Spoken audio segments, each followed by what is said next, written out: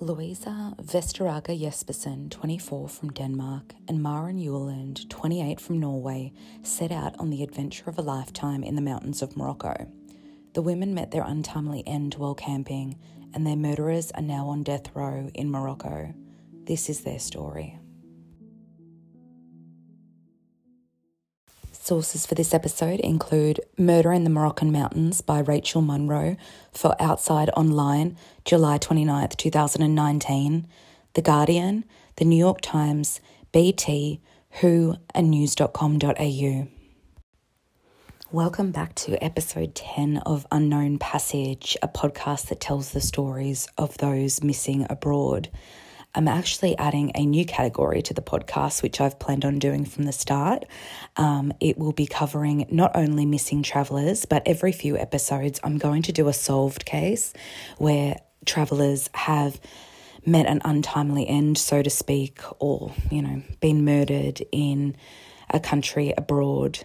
I feel like a lot of these stories deserve to be told. Not only that, I'm not trying to scare you into not travelling, but I think a lot of them have some lessons that we can take away from them about how to travel safe.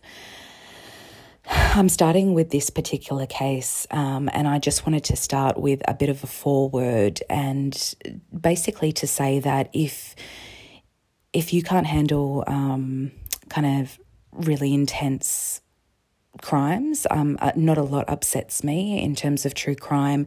This particular one even upsets me. I followed it since it happened, and the details really haven't left me since, and I doubt they've really left anyone who knows the details of it. So just a bit of a trigger warning that if you are upset by really kind of gruesome details, as much as they are towards the end, I still don't recommend listening to this. So I just also wanted to say that I started looking into this properly. I've known it since it happened, but the actual details of a while back, a few weeks back, I was really just coming across really short news articles and trying to piece them together. And a lot of them are really hung up on the really gruesome aspects of the crime, trying to go for clickbait or shock value. They really gave little insight into both of the women that I'll be talking about in this episode. Then I was so lucky to stumble across a beautiful piece of journalism that was published in July 2019. I mentioned it in the sources. It's called Murder in the Moroccan Mountains. It's an article by Rachel Munro, and she wrote it for the online publication Outside Online. Rachel wrote a long-form essay on this case. It's stunningly written, so detailed. It had so much heart, and I got a lot of the details about the women from this. I just want to say thank you, Rachel. You are a writer that I wish I was, and you're a torch holder for the craft of journalism that seems to be disappearing. So on with the case. So this is the case of Louisa Vesteraga Jespersen from Denmark and Maren Jueland from Norway. So Louisa Jespersen, she was 24. She was from the town of Ikast in Denmark. Sorry if I mispronounced that. Her friends nicknamed her Lulu, and she was already an experienced traveller by the young age of 24 when she was unfortunately killed while travelling.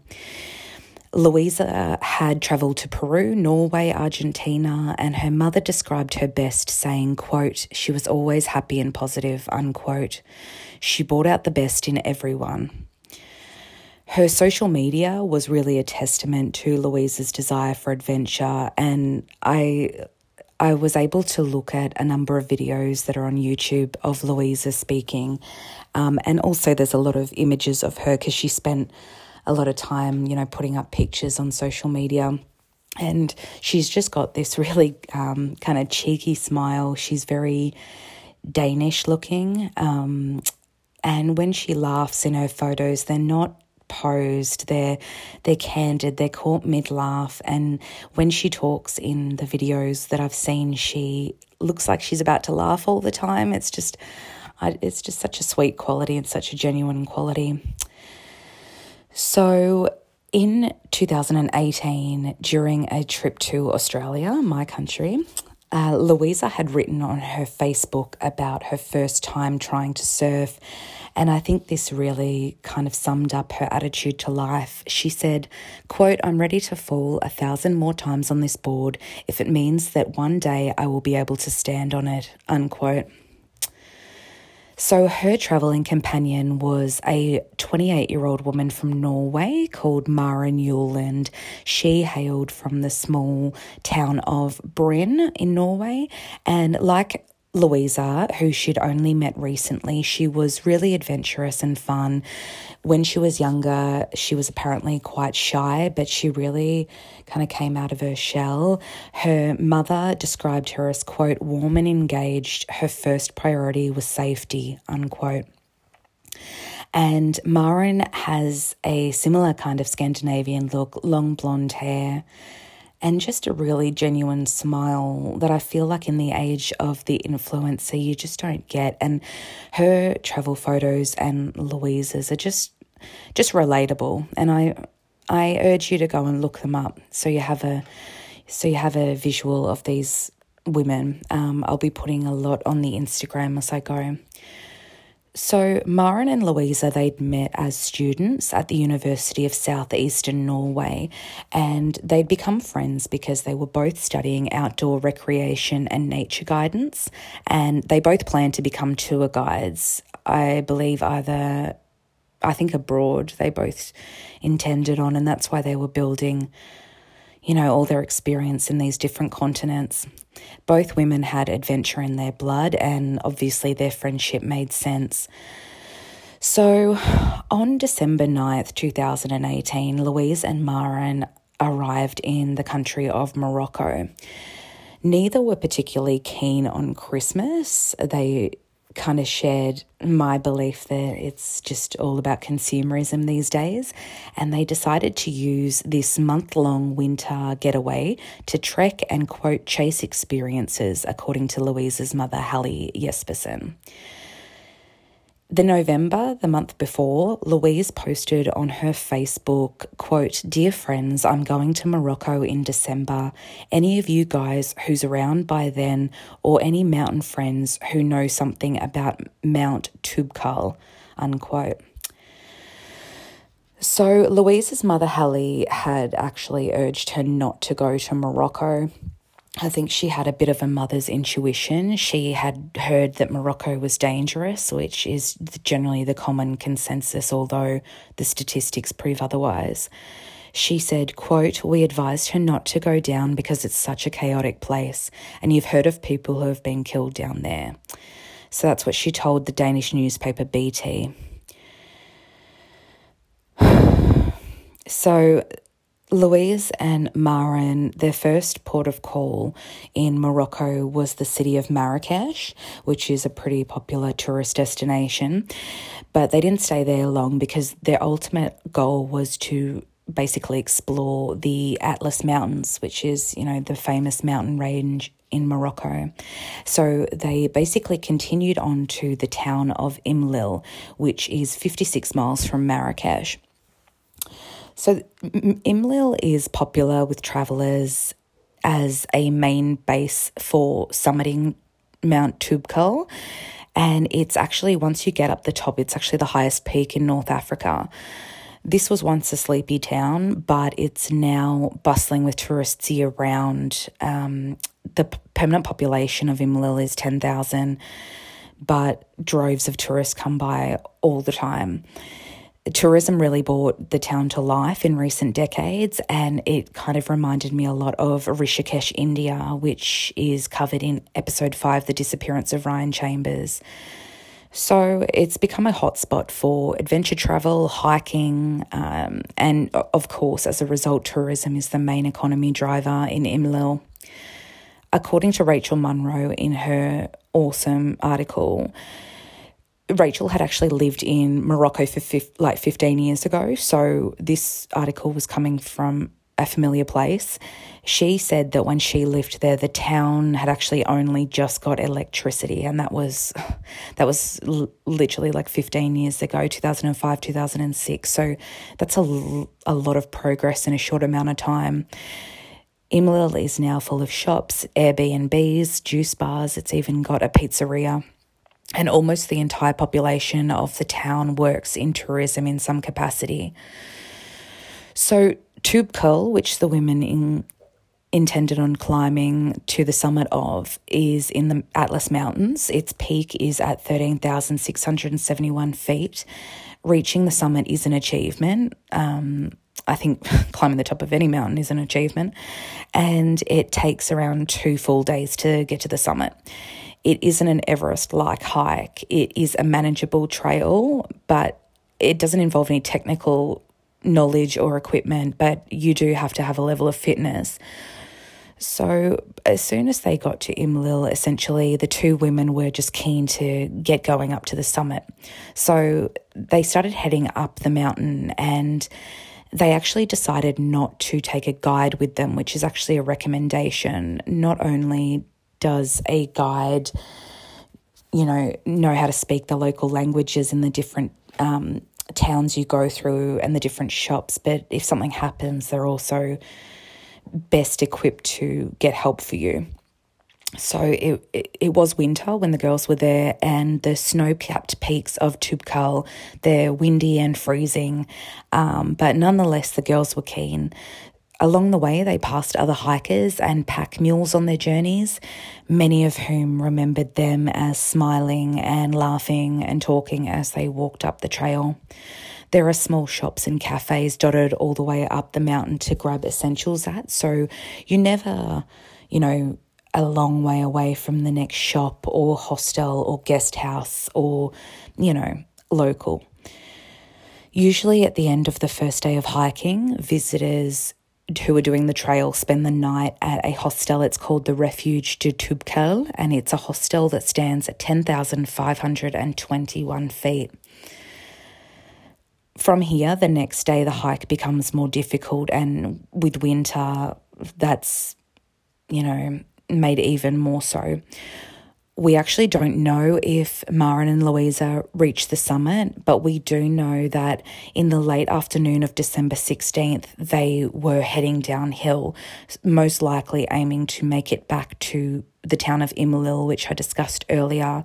I actually, on a personal note, think that they reached the summit. I don't think they would have turned around otherwise, and they were heading back down. It's sad that we don't know. Unfortunately, Imlil was still about 2 or 3 hours away on foot, and the sun was starting to set. It was due to fully set at, I believe, 6:30, and by this point it was about 4 p.m. So Louisa and Maren decided to pitch their tent basically next to a shop that had closed up for the day on a flat surface. And the sad thing is, according to Rachel Munro, if the girls had just kept walking for maybe another 30 minutes, they would have reached a village that had a guest house and a really basic restaurant, and this most likely wouldn't have happened, and that's tragic.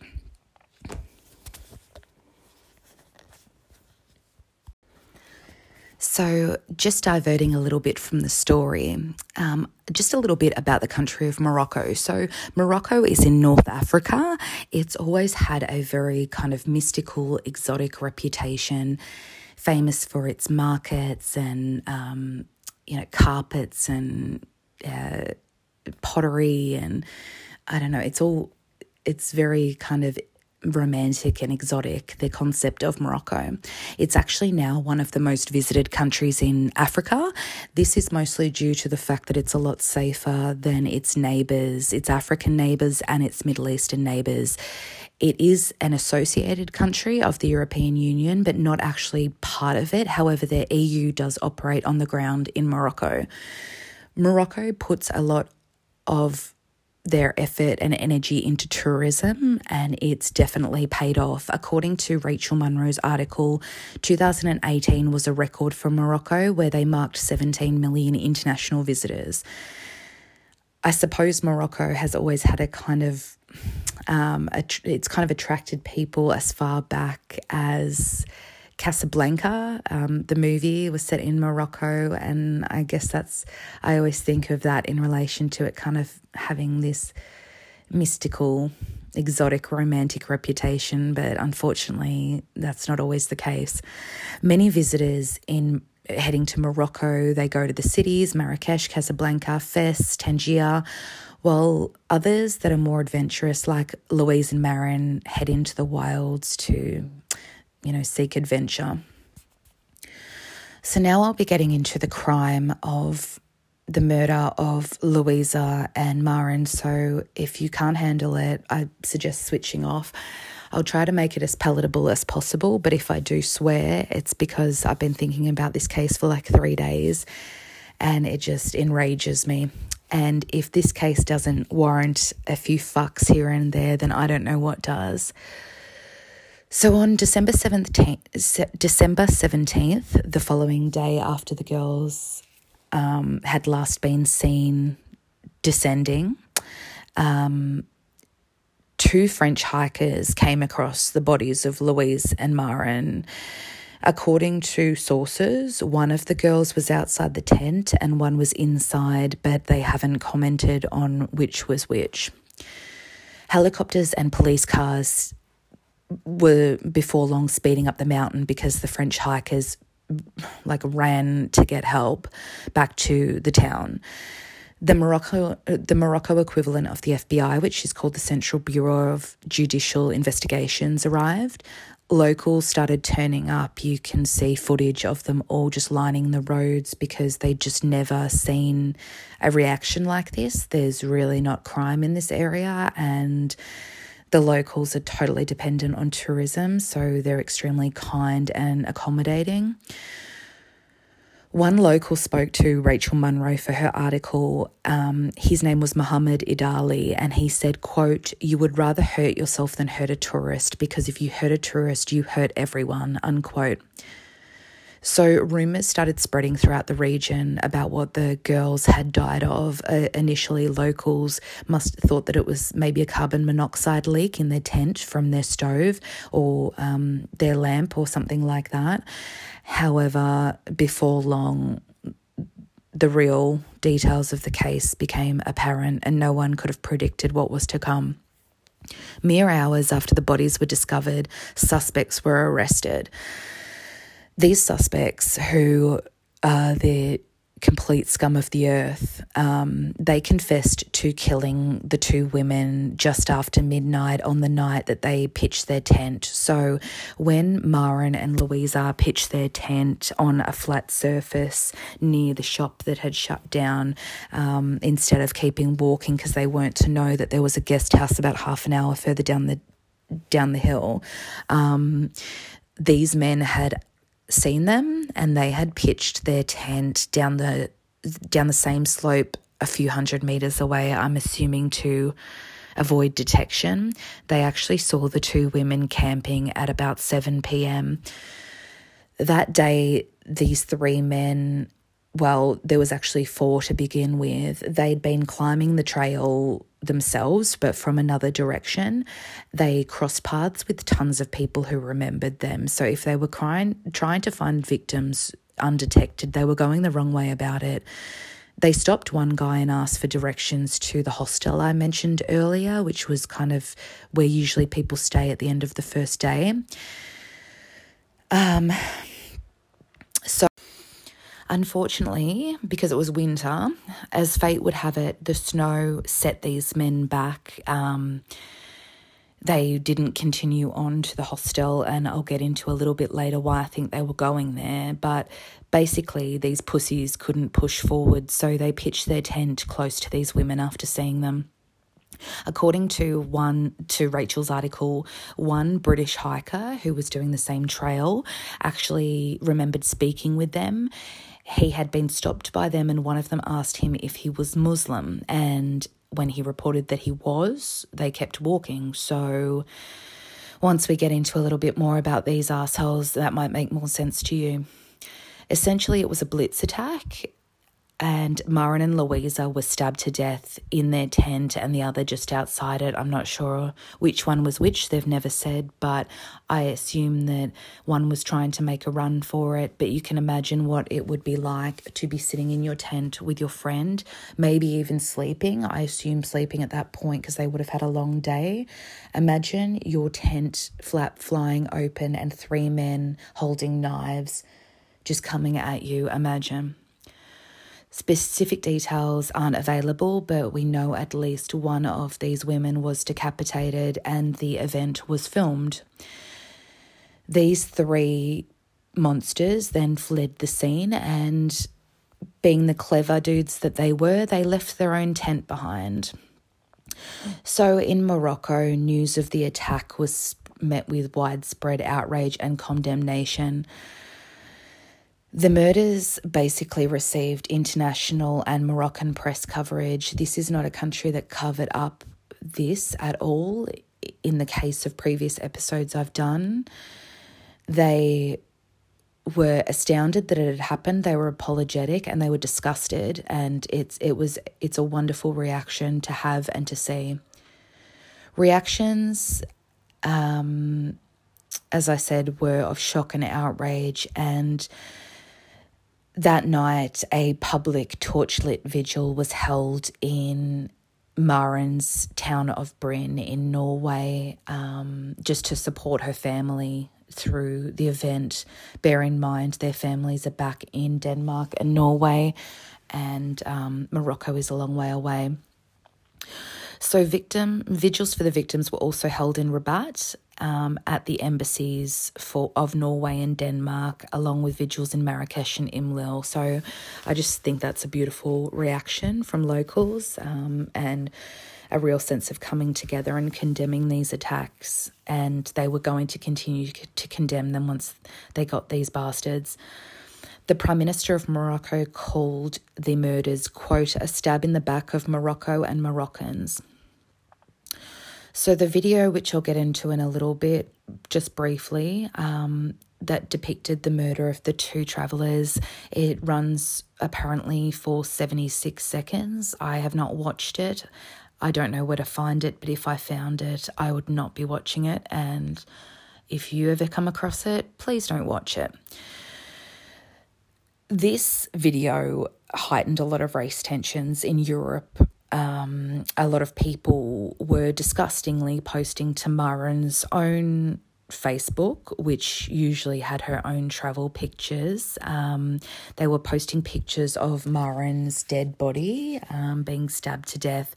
And this was apparently to prove a point that Morocco should be removed from the EU, which I don't quite understand. They're not officially part of the EU, but I don't understand how posting those pictures advances your point. It just shows that you're a monster for sharing them. So the murderers. A suspect called... I'm not going to freak out too much about not pronouncing their names because I don't give a shit about these guys. A suspect named Abderrahim Kayali, he was quickly arrested after the murders, basically 3 hours after their bodies were discovered. And you know how this Rhodes Scholar was arrested and why? Because when they fled the area and left their tent behind, his ID was in there. So he's a genius. Following on from that, 3 other suspects, I can't even be fucked pronouncing their names, I'm sorry, but I don't want to focus on them as much. I care about pronouncing Louise and Maren's names properly, but not these guys. Rashid, Younes and Abdesamad, they were then arrested. They were on a bus during rush hour that morning in Marrakesh. From what I could tell, one of them was a carpenter, one was in another trade, and one was a street vendor. When they were arrested, they had knives on them. So this Abdesamad Ejoud, who one of the guys arrested on the bus, he is apparently the ringleader of the group. And essentially a week before the murders of Louisa and Maren, they had shot a video where they pledged allegiance to ISIS. This loser had decided to form a terrorist cell. And now, according to the head of the country's Central Office for Judicial Investigation, this terror cell, quote, discussed how to carry out a terrorist attack inside the Kingdom of Morocco, unquote. So essentially they were going to target security services and foreign tourists before they decided that they were going to go to Imlil because they knew that it was a tourist hotspot effectively. And that's where they unfortunately crossed paths with Louisa and Maren. Moroccan police didn't just stop there with these four guys. They basically made arrests of, I think, at the last count, it was like 20 people who were all cobbled onto this amateur terrorist group, so to speak. Now, the fourth guy who was in the group, I said earlier that 3 of them had murdered the women in their tent. The fourth one had actually left them before they did this. 3 of them had continued to camp and the fourth one had gone back to town for some reason. Now the trial. In total, 24 people went on trial in Morocco near the city of Rabat in relation to this murder and the subsequent kind of terrorist charges.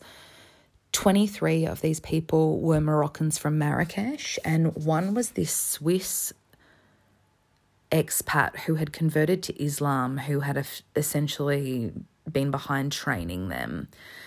3 of them were charged with murder, the 3 that killed the girls in their tent, and the other 23 of the terrorist charges. Essentially, they eventually ended up confessing to killing the women. And in July 2019, so this isn't even a year ago, it's about 10 months ago, the 3 who had killed the women were given a death sentence, and their lawyer immediately said he would appeal this. Of course. So it's all right to dish out death on 2 unsuspecting, innocent women who were just trying to live their lives to the fullest, but these pussies can't face it. So then the appeal happened and the death sentence, was upheld. Like, these guys didn't stand a chance. The prime suspect, this guy who was apparently the ringleader, he was 25 at the time. He was sentenced to death. The other 2 were, and then the 4th who left was given like a 15 to 20 year sentence in prison. Essentially, Morocco has a death penalty. It's kind of like California. Like, it has a death penalty, but it's on hold since 1993. They haven't killed anyone. So essentially, they're just banking up people on death row, but they haven't killed anyone. It's like a moratorium kind of. I don't know. I don't know what's holding it back from going forward. But in this instance, I think we can all agree that if anything warrants a death penalty, this does. After I found out that they got the death penalty, I looked up pictures of Moroccan prisons. I really hoped it would be like a Balinese or Thai-style slum. From what I can tell from the ones that I saw, it's not, which upset me. I hope I couldn't find anything about what death row is like, but I hope it's like in the States where you have no contact with anyone and you're held back from your family. You have no physical contact with anyone except guards moving you. And I hope that prison justice in Morocco is the same as in the rest of the world, where men who kill women or children or are pedophiles are dished out prison justice. That's all I can hope for. I hope that's a universal thing, because these pieces of shit are just going to live the rest of their life in this prison in Morocco, and I get the feeling that they're just going to be hanging out together and playing cards. That's honestly the feeling I get. So I just want to focus quickly on the film that was taken of the murder of the girls. As I said, I didn't look for it. I don't think it's out there. It's it's passed around on forums, with incels and shit who want to see women have their heads cut off. But according to news.com.au, which is an Australian news website, basically they filmed it, and news.com.au for some reason posted that they had watched it. I hate when I see a news publication talking about something horrific like the beheading of James Foley or Daniel Pearl or something like that, and they go, we have viewed this and it's like, don't admit to that. The only people who should be watching that to confirm that it's authentic is the police. That's what I believe. Essentially, this got leaked, this video of Maren and Louisa's murder. It was all over Facebook, and someone put it all over the Facebook page of one of their mothers, which probably doesn't surprise you based on where social media stands at the moment. The footage essentially has been confirmed as authentic by Norwegian police, which makes me think that it is Maren, even though I don't want to think about it. The footage shows a woman screaming while a man cuts her throat with what appears to be a kitchen knife. In the video of the killings, the attackers can be heard shouting at the women and calling them, quote, enemies of Allah, and, quote, this is revenge for our brothers in Hajin, unquote. I looked up what Hajin was. Hajin's essentially a now liberated ISIS stronghold in Syria, and they don't like the fact that it was liberated from ISIS.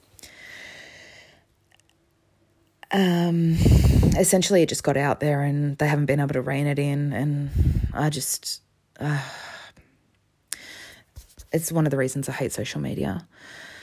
So my final words on this case, I'll just quickly go into a few things about what happened post the trial and everything. So the parents didn't go to the trial in Morocco. I don't blame them. I would not travel there to face them. I just wouldn't want to. I don't even think the parents have ever been on the ground in Morocco, and I totally don't blame them. Some parents in cases like this travel back and forth constantly. Either way is fine. It's how you grieve, and honestly, it's probably safer for them just to stay home. Louise Jespersen, her funeral was held in her town of Ikast in Denmark on January 12th. 2 months after she was murdered, 1 month after she was murdered, sorry. The Danish Prime Minister, Lars Løkke Rasmussen, attended the funeral. Maren, she was buried on January 21st in Jæren in Norway. The Norwegian Minister of Health, I can't speak Norwegian, I'm sorry. I don't know what an O with a line through it. I don't know what sound that makes. Bent Høie and the Moroccan ambassador Lamia Radi both attended Maren's funeral. Their families don't wish to speak to the media anymore, which I understand, especially considering half the news articles I saw, except for Rachel's, were totally zoning in on the clickbait torture element of it, which is disgusting. They wouldn't even speak to Rachel for her article, but I do understand. I want to say that no matter whether Maren and Louisa camped out or not, these women could not have seen what was coming. And a crime like this is completely rare in this area, where they are kind people and they are totally focused on giving tourists the best experience possible. These pieces of shit weren't from this town. They were from Marrakesh. There are people like this everywhere, no matter where you are. But the statistics are right, and they prove that this isn't common. It should not stop us from living our lives, and stories like this, unfortunately, do scare us as women. I saw an article on a really nice tribute video to the girls where people, for some reason, think that that's a place to put their demented, hard-boiled logic ideas onto the posts. YouTube is just trash in comments in general. But I saw one from a woman actually who wrote, quote, should have stayed at home, brainwashed, living in a bubble, tragic. And that was the top comment on it for her parents to see, for the girls' parents to see. I assume the bubble she's referring to is Scandinavia, where the quality of living is high, crime is low, and they're looked after. However, if she knew anything about these girls, she'd know that they weren't living in a bubble at all. They were worldly women who had travelled and were just trying to get the most out of life, and stories like this should not deter us. No matter what male propaganda tells us, and this is going to be controversial, but it's the truth, women are almost always the victims of men in some capacity, and women have very little chance of fighting off a man. Men are stronger. I'm sorry to women who, unless you are Ronda Rousey, and he is not, he is just some random. These women, for instance, had no chance with these men ambushing them in their tent with knives. Men are generally stronger than women. It's in our biological makeup. I'm not getting into a gender equality diatribe, but these men are pussies. Any man who lays a hand on a woman is a complete pussy. And you'll always find that the men who don't lay hands on women, in my experience, who do lay hands on women, are terrified of confrontation with a man, and that they're little men, and that's what these three losers are. There was another woman who went on some sort of YouTube fucking diatribe about why weren't they armed. I didn't even click on it. I assume she was American because that argument generally comes from Americans. No offense if you're American, but the rest of the world doesn't live with the constant fear of someone killing you that people in your country seem to do. To be armed, walking around armed with a knife in Australia and in most countries is an offence if you are caught with it, and most people don't live like that. We're not arming ourselves against the rest of the world. I also, backtracking to what I think the killers were doing when they were climbing that mountain, I assume from what I've pieced together that they had that hostel in mind, which is essentially the halfway point for the trail. I think that's where they were going to do whatever they were doing and looking for victims. Obviously, they were memorable to people on the trail. They asked that guy if he was a Muslim, and then they walked away. I assume that he would have been a victim. If not, they were literally just out in broad daylight looking for victims. I think if they had got to that hostel, there would have been more victims. I just have a terrible feeling about that. But the snow drove them back. So they're big men, but a little bit of snow didn't hold these women back and everyone else summiting, but these pussies couldn't handle it. So I think, unfortunately, the girls were like sitting ducks and they were perfect prey for these losers. The fact that a rape wasn't committed on these girls is rare. You'd expect it in this kind of case. However, it does prove that these kind of lone wolves were purely driven at rage, perceived kind of slights from them against the Western world. I'm not going to get into ISIS. I'm not going to get into politics. Most Muslim people are kind, giving people. I have a lot of experience with Muslim friends. My ex, who I left behind in England, was a Muslim from Afghanistan. I'm not getting into all that. They're good people, and most of them are non-violent. There's way more violence committed in other religions, such as Christianity, since the dawn of time.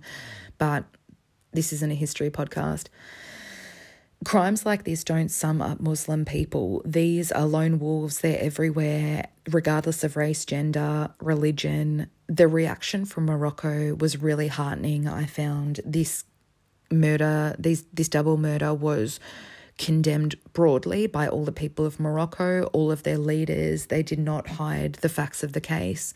And it's kind of what you wish would happen in other cases where people are murdered abroad, where everyone works together to get an answer. And I don't know, it just really made me emotional. It made me want to go to Morocco. I really hope it doesn't affect their tourism numbers. However, I'm assuming that the COVID shutdown has already done that to them. But I kind of get the feeling that it actually didn't. It didn't, because people are aware that these were just three lunatics and it's such a rare thing. These two women, Louisa Jespersen and Maren Uland, they would have gone on to do so much. Their degrees and their interests meant it just showed that they had a love for nature, for showing people nature, for experiences, for getting away from behind a screen and getting outside and exploring. And it feels like a rare thing these days to find people like that. They would have had amazing adventures across the world, and it saddens me, the fear that their lives would have ended in. It's one of the biggest things I struggle with, and always have since I was a little girl. When I've heard about crimes, is I have this funny superstition about, not that, kind of that when people leave this world and whatever's on the other side, if they leave in a state of panic or fear, I feel like if there is another side, which I'm not sure if there is, as I get older, I think there isn't, but they're in a kind of state of limbo, not like the plot of Ghost, but like they're unable to kind of rest on the other side. And I've always had this funny thing about it where it's just upset me, and you don't deserve to go out in a way like that. I have similar feelings about 9/11. The thought of losing your life at that heightened state of fear is just upsets me so much. And I hope if there is another side, that they're at peace. And I feel sorry for their families, which is an understatement. I don't know how, as a parent or a sibling of these girls, you could ever get a full night's peace ever again. It would play over in your mind their last minutes all the time and what you could have done to stop them from going. And the truth is, nothing would have stopped them from going, because I'm the same. Nothing my parents ever said to me stopped me from doing anything I wanted to do, and they were resigned to that, so they didn't really push. And I think these girls were the same. So, yeah, if you want to combat some of the kind of intense racism and stupid unrelated commentary about these girls on the internet, go to one of the YouTube channels and leave a nice comment about them, or something like that. Keep that stuff off my Instagram, please, about race, anything like that. Just because they're blonde girls and the men that killed them were brown, it doesn't mean shit. It's horrible either way. So this was the first episode. Well, it's the 10th episode of Unknown Passage, but the first episode of the Solved series that I'll be doing. As I said, I'll be doing these every few just to kind of break it up. I know that some people hate unsolved cases, which is weird because my whole podcast started out as an unsolved case. And some people like a bit of, a full story that's complete. So I thought that I'd start doing these. I have a big list of them because I know probably 10 times as many as I do for the unsolved ones, but the main trajectory of this podcast will continue to be the unsolved cases. I've got some really beautiful comments and messages from listeners, and I just want to say thank you so much. One was Dan from Oregon. He gave me a 5-star review and commented saying that he really enjoyed it. Another one was Eva in Sweden. What was the other one? There was a girl, she's an American, Roxy maybe. She's an American girl living in Spain, living the dream. Maybe not so much May 2020, but in general. And it was really nice because these are just random people who have found the podcast and they're reaching out to say it's cool. And I'm just really passionate about it. It's given me my whole life really is work. I think about it all the time. I don't sleep well. I just stress about it. And this is the first time where I've had an outlet in maybe 4 years from work, and something that I'm doing for myself and for other people that's not for monetary gain or career development or anything like that. And it's made me feel like I can breathe a little bit more in a weird way. So anyway, I will be releasing a new episode, a missing person. I'm going to record it this week, so you'll get 2 this weekend. As I said, I think on the last one I said this, and I put up a post about it on Instagram. This case has blown my mind Like I didn't record it tonight. I instead did this one because I still need time to digest the details of it and figure out what I think. It is a wild ride. It may be the most convoluted, complicated, unsolved missing travelers case that I will cover, and I think you'll really get into it. And I really want to know people's opinions. So that will be out this weekend, I believe, Saturday or Sunday. So, yeah, so during COVID, the state I live in Australia is still locked down. The rest of Australia isn't. No comment. And so I'm just doing a little bit more of these because there's really not a lot to do other than online shop, research these and work. So anyway, subscribe on Instagram at Unknown Passage Pod. I want to build a community there. It's really cool. And if you've got any feedback, case suggestions, anything like that, unknownpassagepodcast@gmail.com. And I built a very basic website. I've built two now, one for my work, one for this. Squarespace is amazing. It's not sponsored, but it is. I've built one for Unknown Passage. It's at unknownpassagepodcast.com, and it's basically a place to put all of these people's stories in one place so that people can refer to it. And so they have an extra place on the internet. A lot of these are forgotten about, and, you know, it's good to kind of keep their names out there and have another source of information. I just wanted to commemorate it with a website. So check it out. And I'll also be putting up an about page about myself and my translator, Cara, at some point. I don't know if I want to show my face on my Instagram that much. It's because I'm hideous. No, I just want to keep the focus on the stories and not on myself. I'm not a selfie taker anyway. I'm pretty private about that kind of stuff, but I'm starting to think maybe I just will at some point. But I just hate YouTubers, true crime YouTubers, and those stupid thumbnails that they have where they put their face next to the victims and it's shocked. The only one who had a classy page and she ended up shutting it down because she was freaked out by people contacting her and stuff was Kaylee Elise. Her page, I think, is still up, her channel. Go and watch her videos. She did not put her face with a shocked, stupid, makeup-laden expression. And I miss her, so come back. Anyway, enough rambling. Stay safe, travel safe when we're allowed to travel, and look after each other, because stories like this make you realise that anything can happen, anything can be around the corner, and just be kind to people. Thanks, guys. Bye.